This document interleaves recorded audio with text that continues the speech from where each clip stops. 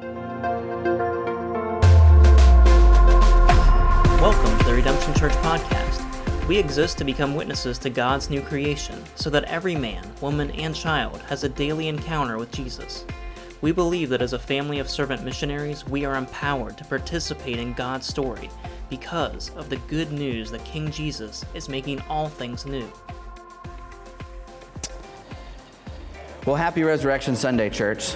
It's great to be with you all on this Resurrection Sunday. Easter, in many ways, is the high point of the church calendar. This is the day when we celebrate that we have a living God, that our God has brought the future into the present through his resurrection. Today we're going to be in a short passage in Colossians 3. If you want to grab your Bibles, you can turn there. That's what we're going to be reading in just a minute. If you are unfamiliar with the book of Colossians, it's a very small book in the New Testament. It's written by the Apostle Paul to the church in this area called Colossae, which is actually in modern-day Turkey. And for this church in Colossae, they were struggling to figure out how to be Jesus' people in their city. They were a church that was having all kinds of different philosophies and different scholars and magicians and fortune tellers and different rulers coming in. And they were being tempted to say, well, wait a minute, here's what we know about Jesus, but all this other stuff makes sense too. Can we kind of do a little blend deal? Maybe do a little bit of Jesus and a little bit of this and a little bit of that? There was a lot of scholars have talked about how that region specifically, it was almost a melting pot of ideas coming in together. And interestingly enough, the same is true for us. The same is true even for us as believers. We live in a day where philosophers, mystics, fortune tellers are constantly vying for our attention, and regardless of what you might think, you already are being enticed. We all are already being enticed. So I would say to you, what philosophers do you ascribe to today? And you might say, well, none. But what about any of these? Philosophers, fortune tellers, mystics, your Instagram influencers, your favorite actors, your historians, the New York Times, your Ben Shapiro's, the shows you binge on Netflix, the magazines you read, the Pinterest boards that you spend hours curating. This is all sending you not just a way to think about life, but a way to live in the future.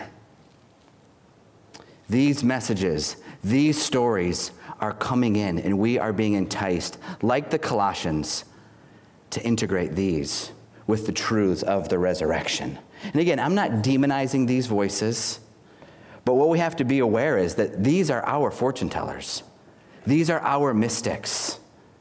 These are the prophets of our culture and our day and age. And again, like I said, and like Colossae, we are being bombarded to use this as our lens for interpreting life. And so today what we're going to see is that Paul in Colossians, specifically in chapter 3, is calling us to see that not only does the resurrection break these powers, but the resurrection is actually the only way to view our life. And I just want to say that at the outset, if you doubt the resurrection, if you doubt the historical reality that Jesus physically walked out of a tomb, if you doubt that, I'm really glad you're here. We as a church are really glad that even in the midst of your doubts or your questions, you would show up here. And I want to say that I'm not just saying that to our newer folks, but even to folks that have been with us for a while. If you are wrestling through doubts about the resurrection, I'm glad you're here. Because the Christian faith, historically, welcomes doubt, welcomes questions, welcomes those who maybe are skeptical. Because friends, at the end of the day, if we don't know how to doubt well, then we're just living in blind faith. And if we don't know how to doubt specifically the resurrection and actually be able to realize and believe that it's true, then Paul and the rest of the New Testament would say, we're of all people most to be pitied. So, Christianity and Redemption Church is not a place for those with perfect faith.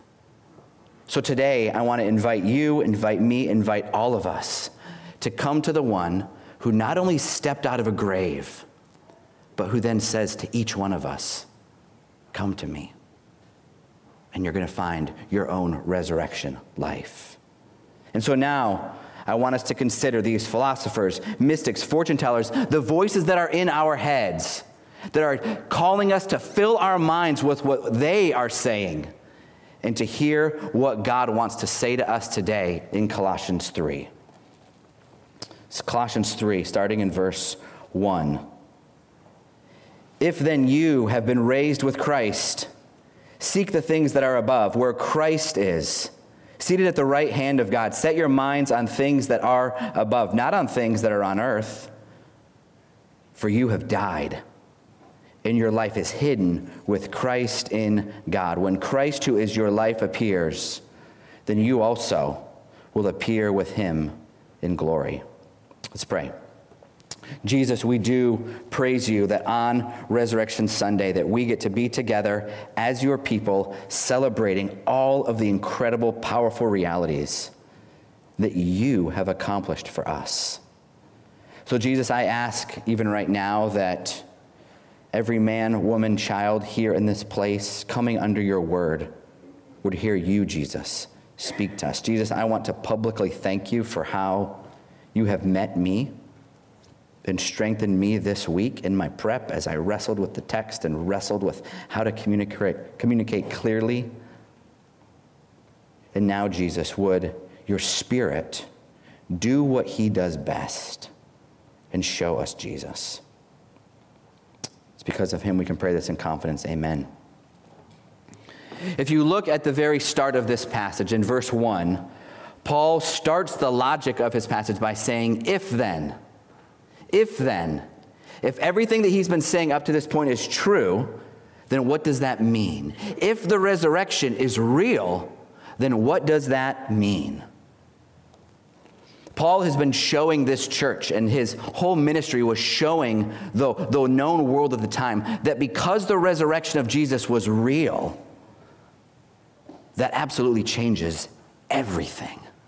There is not one part of life that is untouched because of the resurrection. So today, what I want us to see is that in light of the resurrection, we live as those who have already died.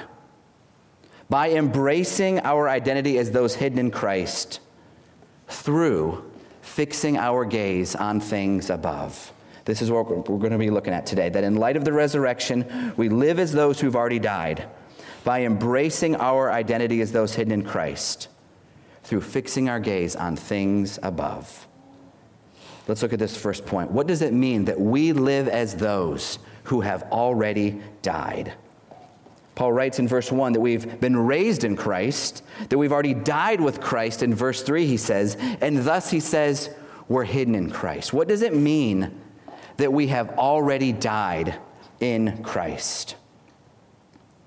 Well, at the very core of the Christian faith is the reality that Jesus, through his death on the cross, has absorbed the powers of death and Satan and sin. He died to bear our punishment, our death, but he also died so that Satan and death could completely exhaust all of their powers on him. And thus they have no power left, because they exhausted themselves on him, and then he actually rose out of the weight of all of their power. Satan, remember, had been the ruler of this age. As you study the story of God, you see that Satan was the one who took dominion from Adam and Eve. But now Jesus, as the true Adam, the true Son, the true human, has actually come and defeated Satan. So that's why when we put our lives in union with Jesus, when we say, I want to participate with Jesus, I want to follow Jesus, I want to be a disciple of Jesus, we become those, check this out, who are transferred into his very life and very death. We are united to Jesus, and what is true of him is true of us. Think about that. When we are united to Jesus, what is true of him is true of us. And that's why Paul is writing. That means it's as if we've already died. Obviously, he isn't referring to our physical death, but to the death of separation from God. Paul's referring to the reality that the fears of death that bind and hold so many people captive are no longer a reality for those in Christ. Do you get that? Do you see the power of what Paul is saying in this passage? If you are in Jesus, you are free to live above the power of death itself because you've already died. Jesus is pointing to his empty grave and saying, don't you see? Death no longer has power over those who are in me. That's what the resurrection means for us. That's what Paul is getting at. Think about this. If you found someone in life who truly wasn't afraid of death, afraid of losing, afraid of physical, emotional separation from God, then what could you ultimately take from that person? They have everything. Paul is saying, you've already, in Jesus, walked through that death and that resurrection. This is really powerfully illustrated in one of my favorite stories, the story of the Revenant. Has anyone ever seen that movie or heard of that movie? A lot of times I'll use an illustration and then recommend it. I'm not necessarily recommending this movie. It's pretty graphic. If you've seen it, you know why. It is a great story, though. Leo got his Oscar. But this story is about a trapper, a frontiersman back in the 1800s. It's based on a true story. It's based on the story of a man named Hugh Glass, who basically I wanted to be when I grew up. I wanted to be a trapper, wanted to have a coonskin cap, wanted to wander the wilderness with a musket. You can ask my parents about that. It's all true. But Hugh Glass, this part's true. Back in 1823, he was on an expedition with a group of trappers, and he got nearly mauled to death by a bear. Huge mama grizzly bear just ripped him to shreds, tore his throat out, ate chunks of his body out. Actually read I'd seen the movie, but then I read a little bit more of the details of this week. Apparently, the bear took a bite out of his butt and then gave it to the cubs to eat when he was still alive. So then, as he's laying there dying, the bear leaves him, his friends find him, and then they decide to leave him. He ain't gonna make it. And then in part of the movie, his own son ends up getting murdered in front of his eyes as he's laying there dying. So this guy is just going through it. He gets abandoned. And then there's also packs of Indians around that know he's there and they're hunting him too. So as he's left there alone, dying, with wounds that were going to kill him any moment, surrounded by Indians, he begins to move. He begins to crawl. And throughout a very long time, he makes it back to civilization. And upon his return, there's a scene where it shows him getting a bath, and it's okay, the dude literally just died. And he's sitting in this warm water shaking, and he's talking to one of his former friends. And he says, I'm going back out there to kill the guy who killed my son. I'm going out to get my revenge. And his friend says, Hugh, you can't go out there. You're going to die. And Hugh Glass says, I'm not afraid to die anymore. I've done it already. Not afraid to die anymore. I've done it already. He had already died, so to speak. He had already endured the worst that could be thrown at him. And even the name of the movie, The Revenant, means one who has come back as if from the dead. And so for those who are joined to Jesus, we too are those who have already walked through death and been raised anew. Jesus' death is counted as your death. If you have died in Jesus, that is another way that Paul is saying you are linked to him. You are bound inseparably to Jesus. His death was your death. It is impossible for you to be separated from him. So I would just ask you this morning, in what areas of your life do you need that reality to sink in? That you have already died and been raised anew. Where do you need to take fresh courage this morning, fresh faith that you are inextricably linked to Jesus. We often talk about this term gospel fluency here, learning to speak the language of the gospel. This is absolutely what we're talking about. How do you take the truths about Jesus and actually speak them into areas of your life? And what's amazing is that we don't just live as those who have already died, but we now also live in light of realities that we know are real, but do not yet fully see. We live in the tension of the already and the not yet. As Paul writes, we live in both the hidden and the revealed. We live in the midst of the hidden, but has not yet fully appeared. So second thing we want to look at, we embrace our identity as those hidden in Christ. The resurrection of Jesus absolutely means that Jesus is reigning. It absolutely means that Jesus is ruling at the right hand of God. But likewise, we now live holding in tension that his reign is not yet fully present. We do not yet see all things in submission to Jesus. Often it does not look like Jesus is reigning. We know he is. The resurrection has proven it.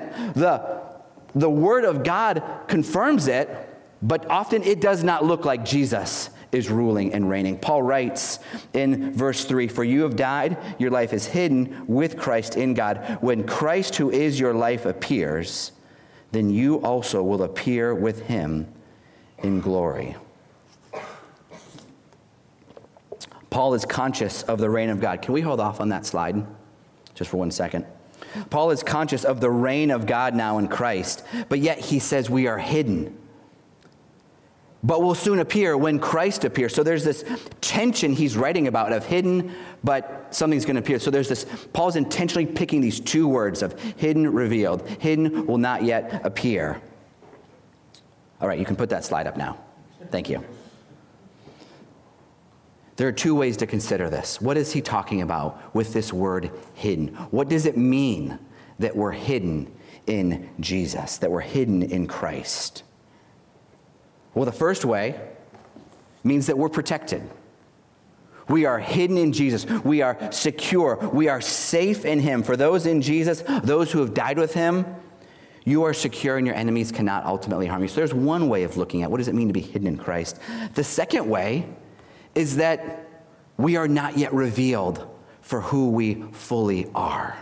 That Christ is not yet revealed for who he fully is as the reigning God. So his people are hidden in him.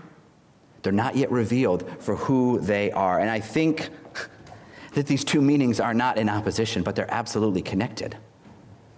This means that we embrace the reality that we don't yet see things fully as they are, but we actually embrace that in confidence, knowing that in Jesus we are secure. Do you see that? That those two things absolutely work together. That we know we don't fully see things the way they're supposed to be yet, but we know that we are safe and secure in Jesus, that we can trust him, that he is revealing, that he is building his kingdom, that he is already on the move, making all things new. So what does that mean in our life? If the resurrection of Jesus means that we are hidden in him, what happens if you begin to embrace that reality? Friends, it means you don't just live by what you see. It means that you know there is a whole other world at work. The present is not all that's happening. The many areas that we seek and find and lose temporal security and safety is not our real safety. This means that you can look at the world prophetically, knowing here's what I see happening, but here's the reality above what I see happening right now. I intentionally wanted to share this with you guys. All week long as I was prepping for this sermon, I kept thinking about our stories of grace last week. If you missed it, it's okay. Make sure you hear the next First Sunday because we're going to do it again. For those who don't know, our Stories of Grace is a time where the first Sunday of the month, we set up a microphone and allow our church family to just come and share stories of the grace of God smashing into our lives and showing us Jesus in our suffering, in our trials, in our longings, in our hopes. It's a time when me and Scott release our pastoral control and we just say, here's the mic, who's going to come talk? Last week, we could have, in one sense, we almost didn't even need to preach because the whole church was preaching to the church. We heard stories. We heard multiple people stand up, share, speak, testify about walking through suffering, fighting to trust God, enduring hardships. There's one story of some really, really dear friends of ours here at Redemption who've been fighting for 12 years to have a baby. Seeing everyone around them have children. And at the start of last year, they got pregnant and then had a miscarriage. And then the rest, in one sense, literally the rest of their world blew up the rest of the year. That was just the beginning of a really bad year. And they stood up here last week and shared about how they're hidden in Christ. They know that what is happening right now is not the only reality that is real for them. Friends, that's the resurrection power at work. They are holding on to both the hidden and the not yet revealed. That's where you find hope. The fact that the new creation is already coming. It's already broken in. We know it's not yet here fully, but it's already come. It's already broken in. Friends, that's how the resurrection is not just the power of God demonstrated, but that's the hope in the present.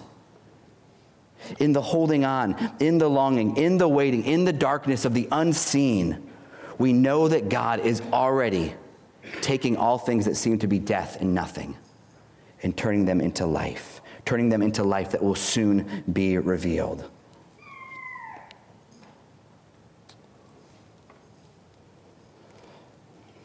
This is what it means to live by faith and not by sight. That we know Jesus is on his throne. We don't yet see all things looking as if he is on the throne. But because we're hidden in Jesus, we can embrace there is a reality beyond just everything I can see right now. So we are those who through the resurrection already live as if we've died. And in Jesus, we can embrace the reality of the hidden and the not yet revealed. But we do this, as Paul says, by fixing our eyes on things above. The things above that are hidden, but are nevertheless true.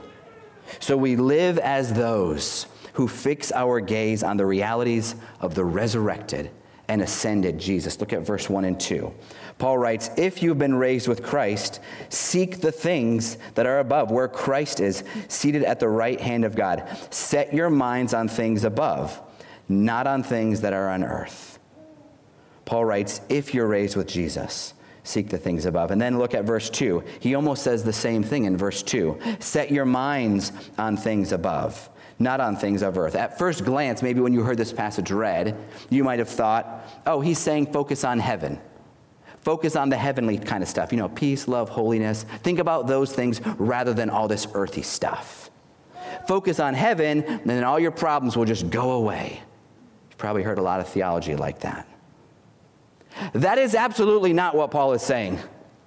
Paul is saying, view your life in light of the resurrection. View your life in light of the fact that Jesus is at the right hand of God right now.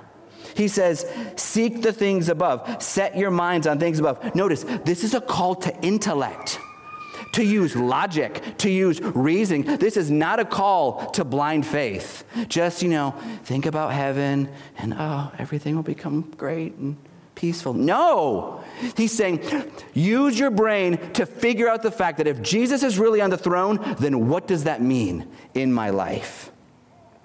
This is not a call for blind faith, as people often wrongly accuse Christianity of promoting. Paul is saying, if the resurrection's real, figure out how that shapes all things in your life. So setting our minds on things above It means fixing your whole life around the fact that Jesus has not just been raised, but is now reigning at the right hand of God. Paul is saying use all of your faculties to consider that reality. At the end of the day, Paul is saying view your life in light of the story of God. What is true in light of the story of God? Jesus is on the throne. That now reshapes everything. Focusing on the heavenly realities, the things above, is not saying just be holy and be good. No. Paul is saying you are in a positional reality now as hidden in Jesus, and he is reigning. What now does that mean in your life? He says, seek the things above where Christ is seated. Is seated. One commentator talked about how the original Greek wording is seated means that he's seated there, and now that has ongoing meaning for right now. It's not just, okay, well, he's seated. Okay, great. No, that means something for right now. This means the things above are the realities that are true because Jesus is at the right hand of God. So Paul's saying, focus your life around the fact that Jesus is reigning. That's what the right hand of God means. Often we think, oh, right hand of God. Okay, Jesus, here's God, Father. Here's the Son, right hand. We think of this throne room scene as if that's what Paul's wanting us to think about. Paul is wanting us to think about, what does the right hand of God mean? The one who is at the right hand of the king, what is true of that person? In the Old Testament, in the ancient world, if you just want to write down these verses, you can look them up. Psalm 110, 1 Kings 2, where David's transferring this kingdom to Solomon, and Solomon's taking on the kingdom. Daniel 7, where this human-ish figure comes to the king and takes power from the king. There's all these verses in the Old Testament alluding to this one who will come to the right hand of Yahweh. In the ancient world, the right hand meant the one who has prominence and honor. The right hand is the one who got crap done.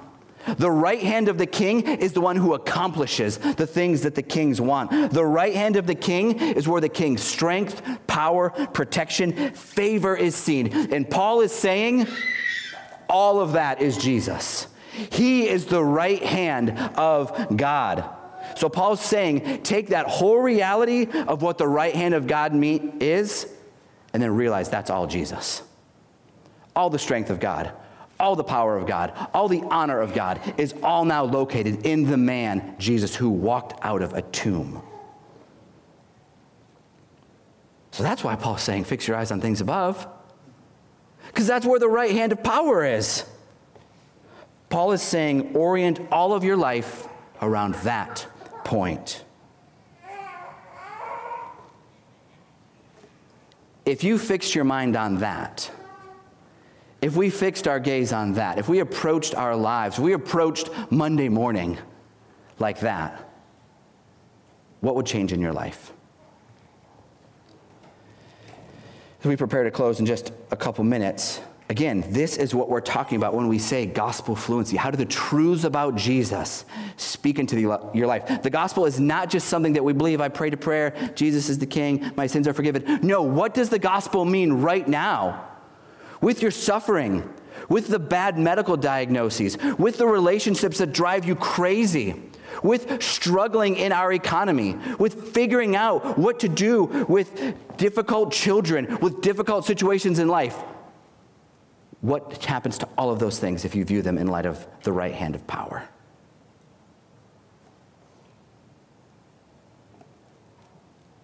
This is what we're talking about with gospel fluency, taking the truths about Jesus and speaking them into our lives. So if your mind is fixed on the reign of Christ, consider these questions. What happens when people offend you? You're free to view them in light of the reign of Christ, which means you can forgive and suffer well. If your mind is fixed on the reign of Christ, what do you do with all your problems? You actually realize that the problems that are pressing in on you are not threatening your real security. If your mind is fixed on the reign of Christ, then you can ask, where are my other allegiances? all the other philosophers, mystics, fortune tellers that I'm looking to give me hope? Where have I actually abandoned Jesus as my true allegiance? You can joyfully repent of those things.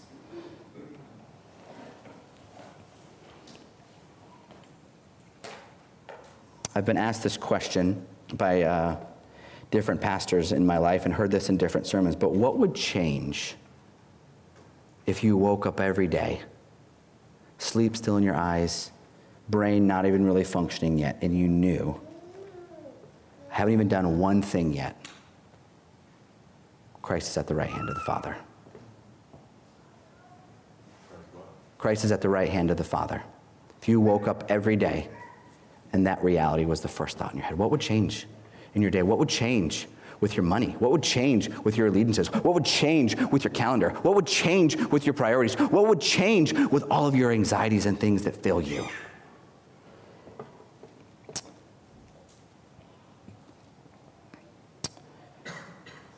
I want you to consider these questions, but I want you to realize that these are not intended for you to take notes on and go sit alone and figure this out. We do this in community. We do this in life with each other. You, as a follower of Jesus, are to have your life in orbit with other people of Jesus who can speak the truths of Jesus. So I would encourage you to, yes, take notes. Yes, consider these questions. And then get with people who know you well in your missional community and discuss these questions with people. This is why we need each other to grow as disciples, to learn to speak these things into each other's lives. This is why we talk about missional communities so much. That's where the real life of discipleship happens. The band can come on up. We're going to close in song in just a minute. So today on Resurrection Sunday, church, we live as those whose minds are fixed on Jesus, the one who's at the right hand of the Father. And that means that we can see that we're those who have already died and been raised anew in Jesus. And so that means that the things that are hidden, the things that are not yet revealed, we know that all those things are not only in Christ's power, but we live in light of those things, protected and hidden in Jesus. Through fixing our gaze, through fixing our minds on the things that are above. We're going to close. The band's going to lead us in some songs, and we're going to go to communion. You might think, well, wait a minute. Communion is where we celebrate the death of Jesus, right? Yeah, absolutely. It is where we celebrate the death of Jesus. And then now we're living out of his resurrection power. So that's why we're doing communion today. We remember his death through taking this little bit of bread and this little bit of juice, because Jesus died to forgive us, to remove us, to cleanse our sin from us, but also because he died. Because when he stepped out of that tomb, all of the powers of Satan, sin, and death were broken. But also, in communion, in this meal, in one sense, this is a little piece of bread, a little bit of juice. This isn't a meal. This is a picture of a meal. Many of us today will go have a meal. We will go gather with people around a meal. In communion, we look back to Jesus' meal when he said, here's the new covenant that I'm bringing in my broken body, in my blood, where all the promises of Abraham are now being fulfilled in me. So here's this new covenant. But friends, communion is not just about looking back. This is about anticipating the big meal, the real meal, when Jesus comes. And we're going to sit with him. We're going to sit with the one who gave himself up for us. And we will enjoy a meal with him. We will enjoy a celebration with him. So in communion, we look back and we also look forward. Look at verse 4. When Christ, who is your life, appears, then you also will appear with him in glory. Christ, who is our life. We are united to Jesus, church. So in just a minute, the band's going to lead us in a couple closing songs. So we invite you to just come forward, grab a little cup of juice, grab a piece of bread. You can hang out on the wings. You can hang out in a row. You can gather with people. You can pray together. You could just take it individually. If you just need some space, maybe for repentance, confession, assurance, it's great. You can do that on your own. If you want to get with people and do this, that's great too. And at the end of those closing songs, Krista is going to come up and lead us in closing benediction. So would you all stand now? Jesus, we thank you that today we celebrate the work is done. The work is finished. And you now are calling us in your resurrection power to be those who live as if we've already died. Jesus, I pray for those of us here who maybe even on Resurrection Sunday are struggling for hope, are struggling for joy, are struggling for perseverance. Jesus, would you show them, would you show us that we're hidden in you? That the empty grave is the final declaration over our lives. And Jesus, even now as we go to sing, as we go to celebrate, Jesus, would you show us how to be your people, how to be your witnesses today in this world? Jesus, we thank you for your resurrection. Thank you that you are the ruling and reigning King. And now, Jesus, we turn our gaze, our minds, our song to you. Amen.